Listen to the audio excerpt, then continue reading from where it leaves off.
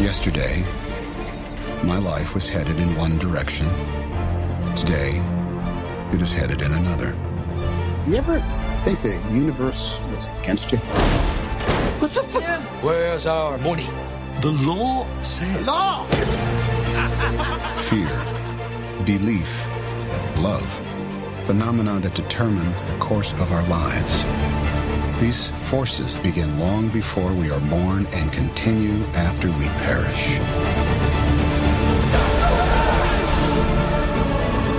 Our lives are not our own. We are bound to others, past and present. And by each crime and every kindness, we birth our future.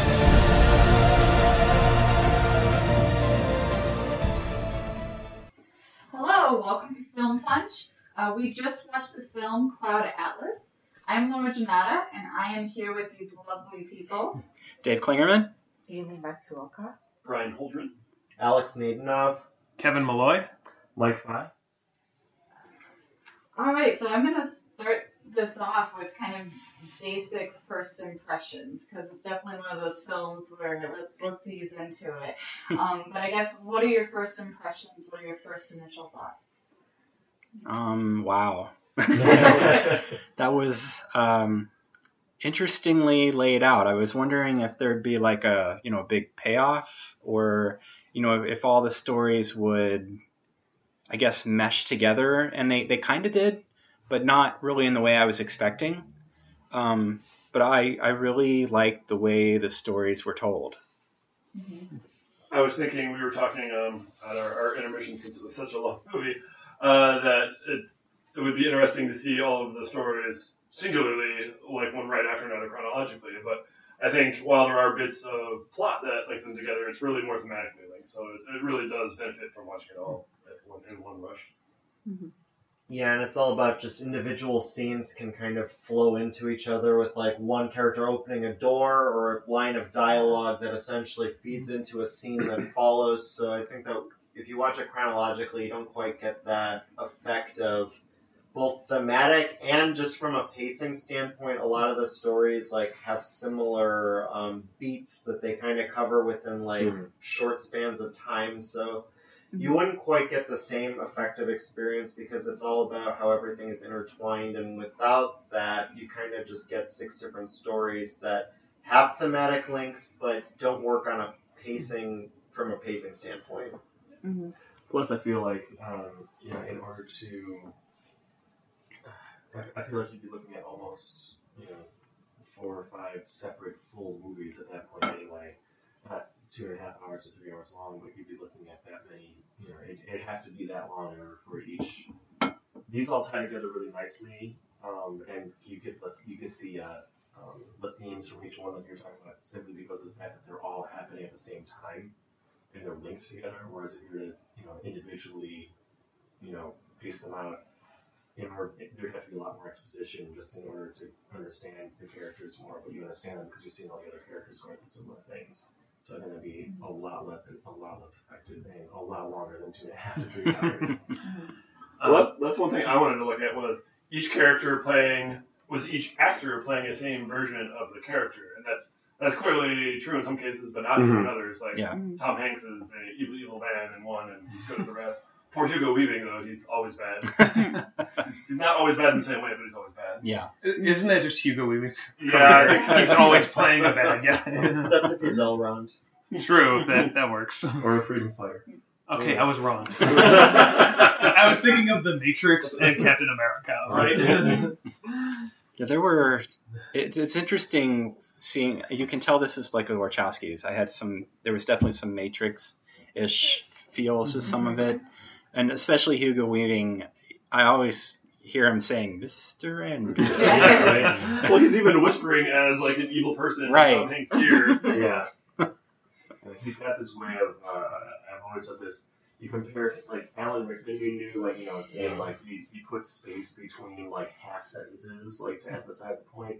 Hugo Weaving, he doesn't know how to take a breath. But he just connects every single word as though it's one long, like, flowing thread of silk. And yeah, that's just all he did in this entire movie. Very monotone, threatening black silk. And I like that he's essentially a giant imaginary leprechaun in one of the stories. That is a very interesting use of Hugo Weaving. I think that's part of the reason why the movie wasn't really well liked by a lot of people, is that you had this weird character that shows up in these scenes with Tom Hanks in Hawaii in the distant future. And Hugo Weaving appears out of nowhere as this mystical devil creature. And there's no real explanation as to who he is or why. I kind of felt like maybe that was Tom Hanks had like a mental illness or something. Or the radiation was getting to him or something. That's also possible. But his conception of him is wearing a top hat. And like no one in the future wears a top hat, and no one in the primitive future society knows what a top hat is. So that seemed the most disconnected thing to me. Didn't Sixsmith have a hat that was similar to the leprechaun? He was wearing a fedora. Okay, so that wasn't quite the same hat. Well, that was a trilogy. How dare you, sir? Well, it wasn't whatever the stuff is that, guys wear today. It's like a little thing, whatever that is. Didn't Tom Hanks remember some of his past lives, though? Wasn't there a scene? Yes. So he may have been... he would have gotten that kind of costume from the early 1800s. So. Or you have no idea what had survived. Who knows? Maybe a top hat survived, or that's true. Or a cave drawing of a top hat. Surely there's. Ewing had the top hat in his first scene in the movie. Yeah, it's like walking on the beach. He has the big top hat. That is true. My headcanon is that he somehow met Hugo Weaving's character from the 1800s, and Hugo Weaving was wearing a top hat in that version. Whispering in his ear. Yeah, just a guy who was very tired and being very quiet that day, as you do. And I think the symphony or orchestral music was like the only thing that would work in every time frame. So I'm assuming they wrote the Cloud Atlas for this movie, but I think it was well used. Yeah, what they did with this movie was they wrote the music before they filmed anything. And that was actually Tom Tickwer's idea, to essentially do the entire score without the movie being even shot, and then figure out where to put the score. So that Cloud Atlas Sextet was actually written prior to anything being filmed. Oh, and actually was written by Tom Tickwer, one of the directors. Wow. It worked really well throughout the whole movie. Yeah. So Kevin has read the book Cloud Atlas, and so have I. So I kind of wanted your thoughts about how the choices that they made for the movie versus the book, as far as dividing up the different stories. If you wanted to speak to that a little bit. I think the way that they divided the stories worked extremely well for film, and if they divided the stories the same way they did in the book, it would have been kind of like Mike said, just a bunch of 2-hour-long movies strung together by basic thematic points. Yes. So something that worked really well with the way that the movie was divided, though, is that they had kind of those thematic highs and lows they coincided with one another. So whereas with the book, you just kind of had to follow how the plots were strung together, in this fashion, they actually were happening at the same time, and you were seeing characters at those certain desperate situations at the same time and linking the same way. And they also casted it really well and made sure that there wasn't the same actor having the same problems at the same time. They kept it split up so the whole cast was working for the full range of emotions throughout different points. So is the book split? Are the stories split up? By chapter, or? Yeah, they're split chronologically. So during Frobisher's story, he has the point where he's reading the diary of Adam Ewing, and he points out it cut off halfway through the page, and it kind of is awful because a half-finished book is like a half-finished love affair. Sure. So you're reading the first half of Adam Ewing's story, and it just cuts off mid-sentence after one page. Wow. And then it goes into the next one, and then it goes in order, and then the last one with Zachary is double long, and then it goes backwards. Interesting. Yeah, so you get sort of the first half, and then it ends each one at some sort of cliffhanger halfway through the story, and then when you get to the final one, they find the last half of it, and that's when you kind of lead into the final half of the story that preceded it. It's very strangely written, but it's one of my favorite books of all time because of that. After Russian nesting doll of stories. Yes, it's a Mariposa doll of stories. Perfect. Is the film itself actually faithful to the stories in the book, or did they take a lot of liberties? I would say the only one that it took a lot of liberties with was the Seon-mi story, which I really am mad about because the Seon-mi story in the book is a really great take on that dystopian future. And everything else is more or less really faithful, but that one they had to cut a lot out because it requires a lot of exposition about what's going on in the future. Sure. Yeah, and then the other thing they changed too is the movie is oddly more complicated than the book. It's the only time that's the case. The that I can think Wachowskis added complexity to I can't. Why? The first half I'm of that shocked. movie, where is this going? Yeah. And then suddenly things started to kind of make sense. There was like a moment or a couple of moments where it just started to make sense and it just tied together really nicely. Yeah. When I was watching it the first time, it's the line by Jim Broadbent where he's like, "If you just bear with me, there's some method to the madness." And that was when I was like, okay, I'll watch this for a minute. And I wound up loving the movie, so I'm glad I did. And the way in which they made it more complicated, so that birthmark, that comic birthmark in the story, it's on those same people, but it sort of suggests that that's the same soul throughout all 6 stories.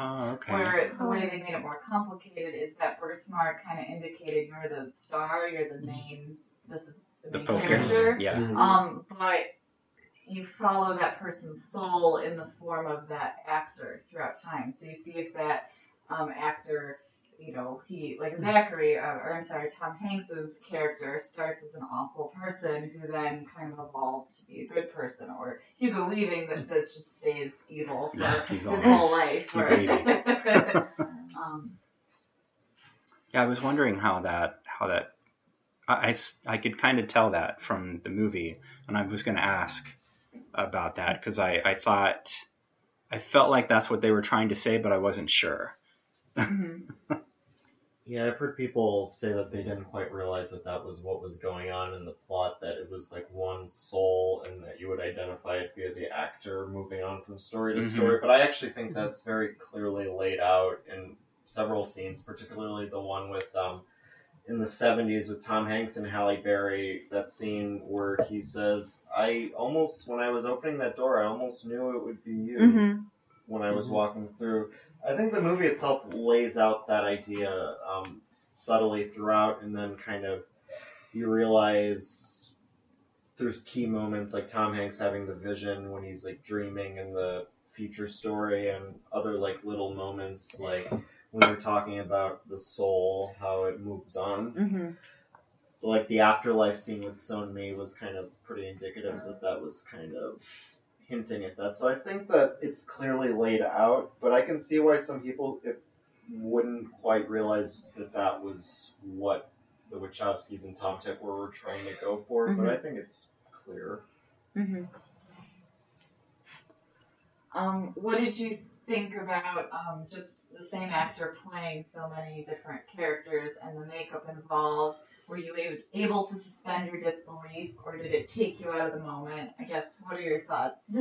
I mostly okay, except for Jim Sturgis. Jim Sturgis. That whole bit, I forgot her name, I couldn't pronounce it. Seon-mi? Yeah, thank you. That whole thing, like, all I saw were Klingons. Like, that entire time, because I just couldn't get past the makeup. Like, anyone who, like, it just didn't, that didn't work for me. Yeah. It just didn't. I'm sorry. Yeah. Well, I mean, they took it to the extent that, like, they were putting entirely too much makeup to make him unrecognizable, just to be like, oh, here's a little teaser. Halle Berry was in this time period as like an old white lady. So. And I'm sorry. I said Klingons. I meant Vulcans. Yeah. Yes. The eyes. I'm sorry. I meant Vulcans. Because even like the eyebrows were a little different. Yeah. Yeah. In fact, that first scene where he's interviewing, what's her name? Sonmi. Yeah. I was thinking, wait, is that the actor that plays Spock in the new Star Trek? Like his intro is very futuristic too. Yeah. Opens up, the white light behind him. Well, my first thought was Benedict Cumberbatch, but it wasn't Benedict Cumberbatch. He would have been able to do this movie quite well, though. Yeah. I'm kind of mad that they didn't get him. There's a certain interesting problematic element to the movie that is problematic, but I think the Wachowskis find a way sort of around it. Is that there are a lot of actors in yellowface and a lot of switching between cultures, and it certainly to a degree could have been really offensive, but the Wachowskis go all out to the point where they're having like people playing like all over the spectrum, even just having Duna Bay, who plays Stone Meat, play a white woman, and they kind of go all out to such an extent where it's not quite as bad as, say, you're watching like Gods of Egypt with white people playing Egyptian characters. It's a little bit more like they were aware that this would be a criticism and tried to at least be as inclusive is not the right word, but to try and find a way where it wouldn't be as bad as if you would have like a white person playing an Asian. It's problematic, but it doesn't ruin the movie for me, and I think the makeup work is fantastic 90% of the time. There's a few moments where I wasn't quite so crazy about it, but when you like realize that there's some, like, say Hugh Grant as the tribal leader or moments like that, that there is absolutely top-notch makeup work that even the stuff that doesn't work, you can kind of forgive it because the stuff that works is really, really good. Yeah, I really have to agree with that in the sense that they did make sure that like, everybody was playing a wide spectrum of different cultures. Whereas if they just had one guy and it's like one Asian, white person, you're white, playing an Asian in this scene and that's it, that would have been way more offensive because they had so many people and they had to go across the board so many times. You could tell that it was a thematic choice for the movie as a whole. And not just like a one-off, let's cast a white person for this role, even though we could easily get an Asian actor to pick to be in there. Right. And I mean, I also feel the same way, but I also feel awkward because I am a white woman, so maybe I know, crazy. So maybe, yes, but I feel, you know, that maybe if I wasn't, maybe I would feel differently. But at least from my standpoint, I think it's kind of beautiful, the idea that, you know, the soul, it doesn't matter what race, gender, age, you know, that it just like carries on, you know, despite everything. So. The one thing I don't think they did, which was probably a wise move, was blackface. I don't think any white actors actually played a black character at any point in the movie, so I'll at least give them that they at least avoided that. But the yellow face is still problematic too, but they didn't do blackface, so that was at least probably a wise move on their end. Yeah, blackface never seems to go over well, regardless of context. Although Robert Downey Jr. in Tropic Thunder, people were able to enjoy, but he was playing a guy playing blackface. I don't think a performance like that would ever actually exist in 2017. I feel like that was like the last time we would ever actually see a performance like that and be accepted, because ultimately we have not seen anything like that since. It's probably a good thing, because it would be offensive. Yeah, it wouldn't go over well with anyone. And there's still a problematic degree to that character, but at least it's like mocking the idea of blackface itself, so there's a thematic purpose for it in Tropic Thunder, but yeah, don't do blackface. Not a good idea. Good advice for 2017. Don't do blackface ever. So what stories resonated with you the most, and what stories did you feel maybe fell a little flat or you didn't connect with as much?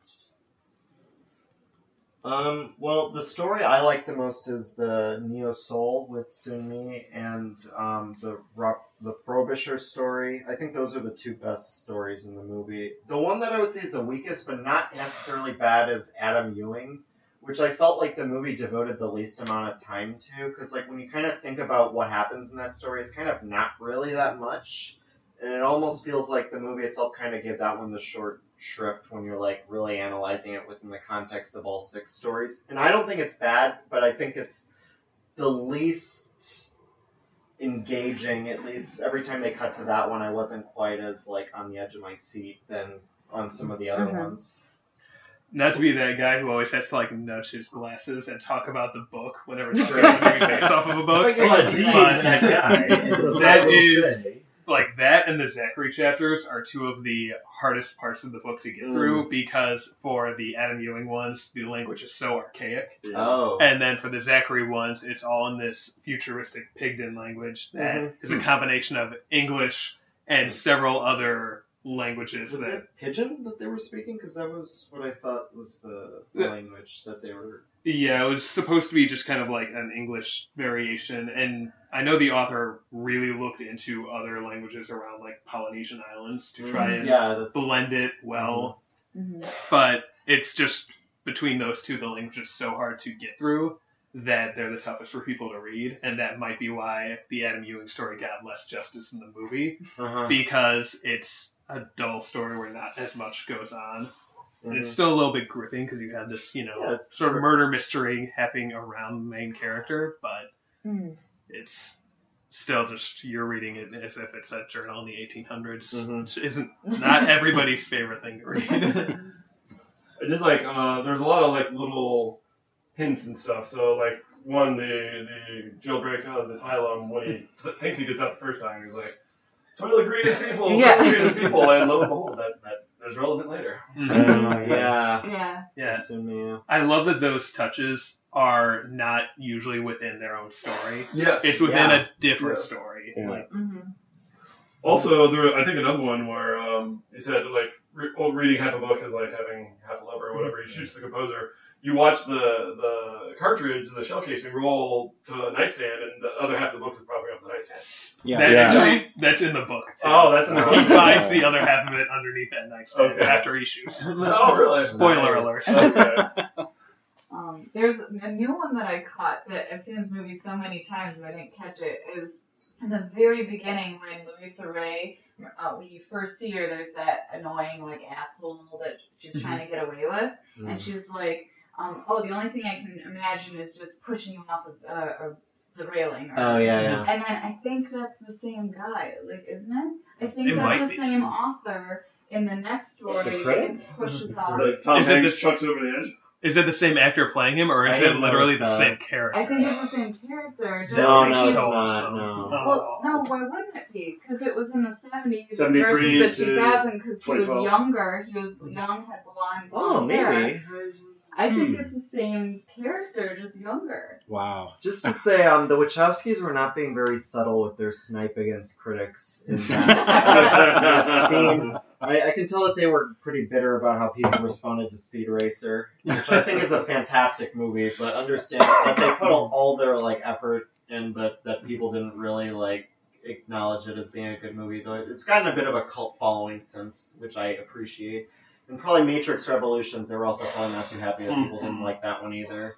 And throwing the critic off the edge and making the comment, critics are people who don't quite pay attention. Or What is a critic? But someone who reads too quickly. Something like that. Yeah, very subtle stuff. I might have to rewatch this movie now just to see if it's the same guy, or reread the book, something. Right? That's something that David Mitchell does. He does that in the Bone Clocks as well. There's recurring characters who you don't quite realize it until later that that guy was in earlier chapters as a inconsequential character, but he just still exists and is there. Right. And he does that throughout books, which is why he's an awesome author, and I love him. I mean, this is kind of I guess a heavy thing to ask, but just what did you get from the movie? Or were there any messages or themes or lines that really stuck with you? Or It's a cheesy one, but an ocean is nothing but a series of drops. I really love that line. It's not exactly It sums up the movie extremely well, I think, and just I don't know if I'd say the themes, but it's just a great line of dialogue that shows. Especially as a comeback, right? Yeah, it was a great comeback in that scene. It was a mic drop moment for him. Also, I'm taking your daughter and leaving. Good day, sir. Stuff, yeah. I really liked the idea we talked about, the soul going through. I guess I can't remember what is the philosophy behind that the reincarnation. Yeah, reincarnation. I find that fascinating. So I really enjoyed seeing the characters going through multiple timelines and having, with the exception of Hugo Weaving, sort of a character, development. I do really love the idea that like people could be reincarnated into a totally different life, but that doesn't mean you're going to be anything like you were in the life previous. I think that a lot of people, if you are somebody who believes in reincarnation and you try and figure out like, hey, what might have happened to me in a past life, and you talk to, a psychic or something about that, they're usually trying to connect it to who they are today. And that's, in this context, it wouldn't be the case. It would be somebody totally different from you. And it's like, oh yeah, right now you're, some freedom fighter in the distant future, but also you are a lawyer who worked for the slave trade for a while. And you did, by the end, figure out slavery was bad, but it took you some time. I also kind of just realized this. So, like, Hugo Weaving gets killed in the 70s story, and I like the fact that he shows up as a ghost in the very last story. It's kind of... I hadn't really thought about that, but he's one of the few characters that gets, like, killed, and, like, that last story for him is like a ghost that's trying to corrupt people. I kind of just love that idea. And then I just like the idea of, the things that we do now might affect something way down the road. Like, everything is tied together, our actions, as small as they might seem butterfly now. effect. Yeah, it was just really powerful and comforting. Like, maybe not being able to see the overall picture, but still feeling important. Like Sonia's story in particular, she just had this short, sad life, but she ended up like inspiring and influencing the decisions of, hundreds of people in the future. Yeah. It's going to be hard nowadays because they used to write everything down, so there were letters and novels and books, but no one's going to read my Facebook page and be inspired.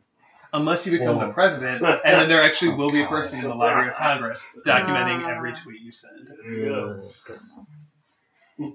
That's me.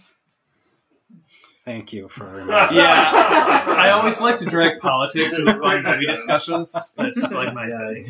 I'll say I didn't expect things to get this dark. You can kindly exit our the Soylent Green, the feeding replicants, but I draw the line. Having a guy experience heartache and having his career torn away from him and then killing himself, not nearly as dark as this. No. So wait, so on that note, how did the symphony get published? So he wrote it down on paper, shot himself in the tub, and then did the old composer take credit for it, or? What happened was Sixsmith took it to a publisher, and it got made and published, but very limited, and was never really a huge thing. Got it. Very much like Van Gogh during his lifetime was kind of what I always looked at it to be similar to, in that, he was actually very brilliant and would be highly respected as an artist way down the road. But for his time, he was a failure, and people thought he was crazy and taking too bold of moves. To quote Knuckle Sandwich Guy, who cares what happens when I get? I all those now. Exactly. How did you guys feel about the multiple genres? Or I don't know, would you categorize this as one genre? Like, how would you describe this movie? I think it's multiple genres. Yeah, it's definitely it goes from like screwball comedy to hard sci-fi to serious hard-cutting drama within like the span of say like 1 minute. So I'd say it's definitely, it does it effortlessly. I'll say that it switches between those very different types of storytelling very, very well because the editing is fantastic and they kind of knew when to cut away to a different story at just the right moment. So it's definitely a lot of different genres, but they pulled it off, I'd say. Yeah, the transitions are really well done. Mm-hmm. Do you know how hard it was to pick an intermission spot? As I was watching it, I was wondering how you picked an intermission spot. Yeah, because everything like builds and feeds into the other, so I found like a weak point in that was roughly where I wanted an intermission to be. There's the one transition that's not like dire, Yeah. Right. Yeah. Oh, what was it? It was when Halle Berry's character, I forgot her name, was going to interview her journalism character when they went to go interview at the evil nuclear reactor building company that started with an S. I can't remember. There's so much in this movie I can't remember any names. Swanecki. There's so many different names and everything in that movie. I can't remember at all. I did love the intermission choice because it opens on Hugo Weaving just being like, "Oh wow, if more women are like you, I'll take this whole liberation movement more seriously." Perfect opening. Yeah, even need that comment when it happened.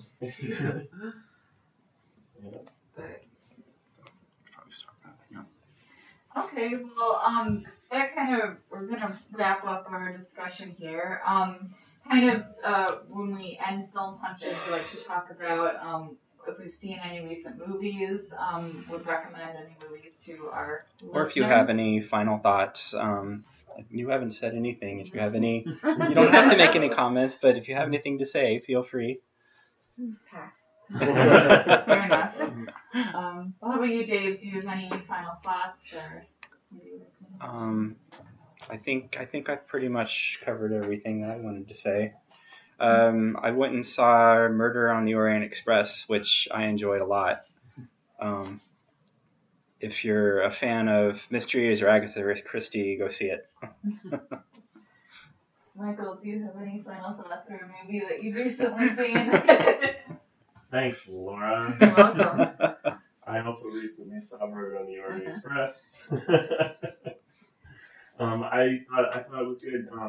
They did what I was really impressed with was, I haven't read the book, but I have read Agatha Christie, and I was really impressed with how well they were able to maintain pacing. For a movie that's mostly just, people talking to each other on the train, which is not an easy thing to do.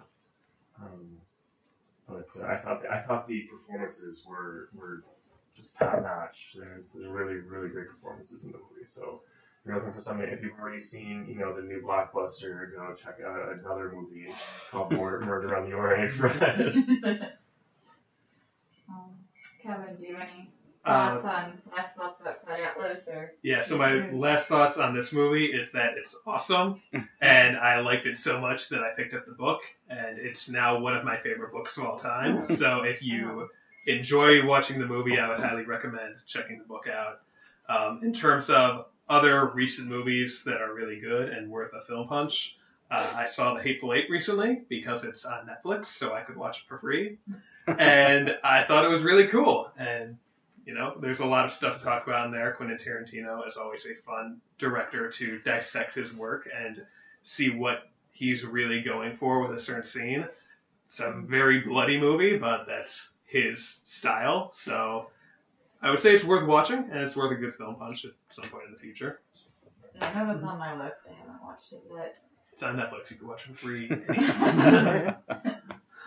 Final thoughts. I love Cloud Atlas. I saw it in theaters and was really, really moved by it and think it's one of the Wachowskis' best movies. And I think it gets a bit of a bad rap that I don't think it warrants, but I can certainly see why some might be rubbed the wrong way. It's certainly different than most things out there, so you have to be willing to get a bit out of your comfort zone. But I think if you stick with it, that there is a big, very nice payoff throughout the whole story, and it's worth checking out. As far as recent movies, I saw Lady Bird last night, which is currently my favorite movie of 2017.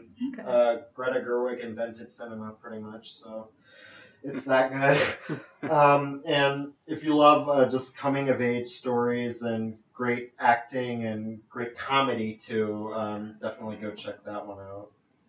Okay. I also enjoyed Cloud Atlas. I recommend it over Jupiter Ascending.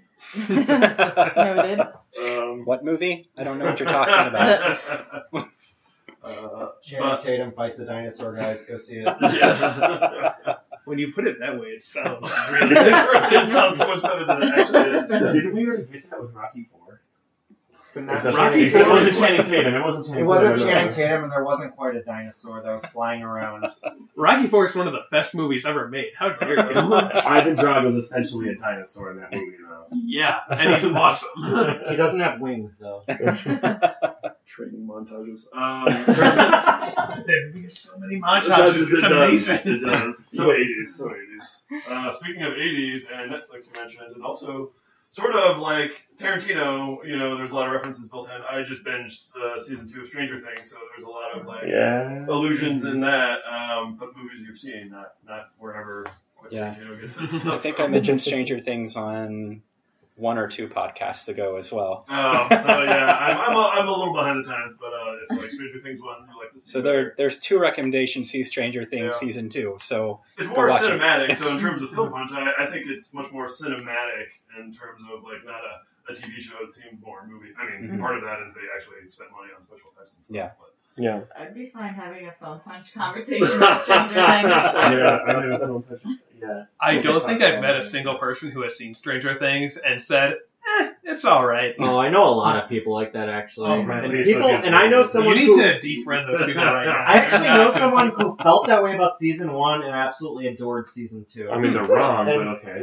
I'm actually like in the category of thinking season 2 is way better than season 1, but I feel like most people actually seem to think the opposite. But no, I thought season 2 was incredible. Yeah. Season 1 was just good. I really enjoyed season 1, but I really think season 2 takes it to the next level. Mm-hmm.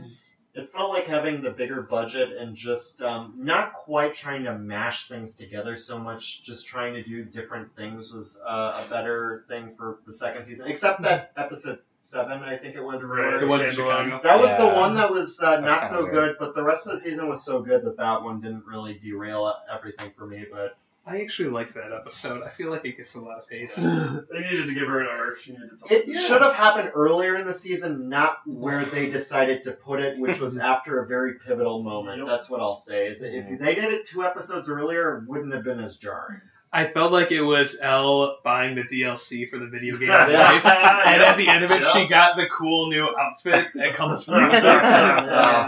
But she got to do a cool side quest with a new cast of characters. That I hope we don't see again. Well, I think they optioned everyone for 2 more seasons or something? Yeah, so they have 4 seasons. We'll see what stranger things happen post-puberty. I'm in the camp. Don't get me wrong. I really liked season 2 a lot. Like I thought it was fantastic. But there was a certain just like quality of season 1 that I don't know if they quite eclipsed. Like just the general like specialness of it. It's on a pedestal, I guess. I don't know. And I also disagree about episode 7. I think that it was so jarring that it really took me out of it for a bit. And it took a while into episode 8 where I was finally like okay with it again. Like it was such a glaring mistake of placement that any filmmaker would have seen that and done something different to fix it. That's my thought. The best comparison I can think of, I don't know if you guys have seen the last season of Lost, but there's a very similar episode that happens towards the end that just doesn't focus on any of the main characters, just focuses on, in this case it's mythology, but it's towards the end and happens after a very pivotal episode, and it's like completely knocks you out Isn't of the... that the chess game or something? Yeah, Across the Sea. Yeah, that episode. Yeah. I like the last season more than most, but that episode is one of the worst and very, very badly placed. And it's necessary to the overall end game, but you could kind of think of some other spots they could have put it in. Well, without letting this turn into a Stranger Things film. I feel like we got really derailed. Yeah, sorry. This conversation's been completely derailed. All right. Well, thank you for listening to Film Punch. You can find us on.